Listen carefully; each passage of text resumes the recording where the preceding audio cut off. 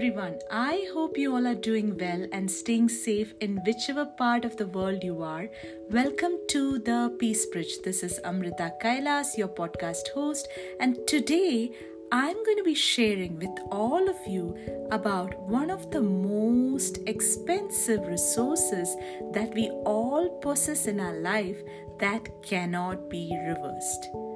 Energy, just as time, is a non-reversible resource that is available to all of us.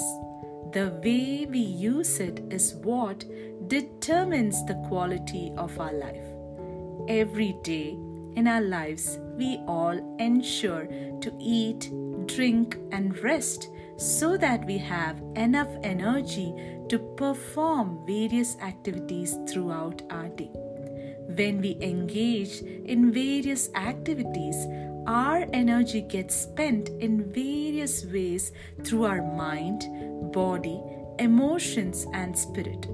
However, we hardly notice the depletions in our energy level until we feel extremely tired or exhausted.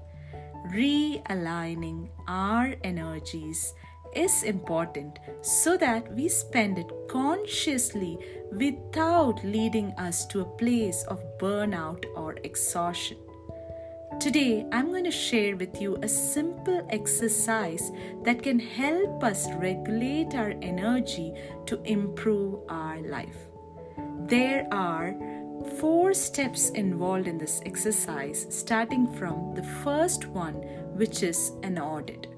During your day, look at the activities that you carry out and perform an energy audit to understand the level of energy you spend for each of them. For example, if you're working and if you have to attend a lot of meetings in your day, then your maximum energy would be spent for it. Now, the second step is categorize. Categorize the activities that require minimum energy and the activities that require maximum energy in your day. Now, the third step is to determine. Determine the value that you receive from performing these activities during your day. For example, engaging in a hobby would give more sense of value and energy than scrolling through social media. Now, the fourth step is to choose. Choose the activities that you would like to continue performing that will provide you sustainable positive value and energy in your day. So, my dear friends, by carrying out all these 4 steps, which includes an energy audit, categorizing your energy, determining where the energy is spent, and choosing the energy where you want to spend, all of this helps you to define the way you want to spend your time and energy intentionally rather than allowing your energy to be scattered across many activities which do not bring value to you. Treat energy as you would treat money. Your energy is your investment. So invest it consciously to sustain a positive life.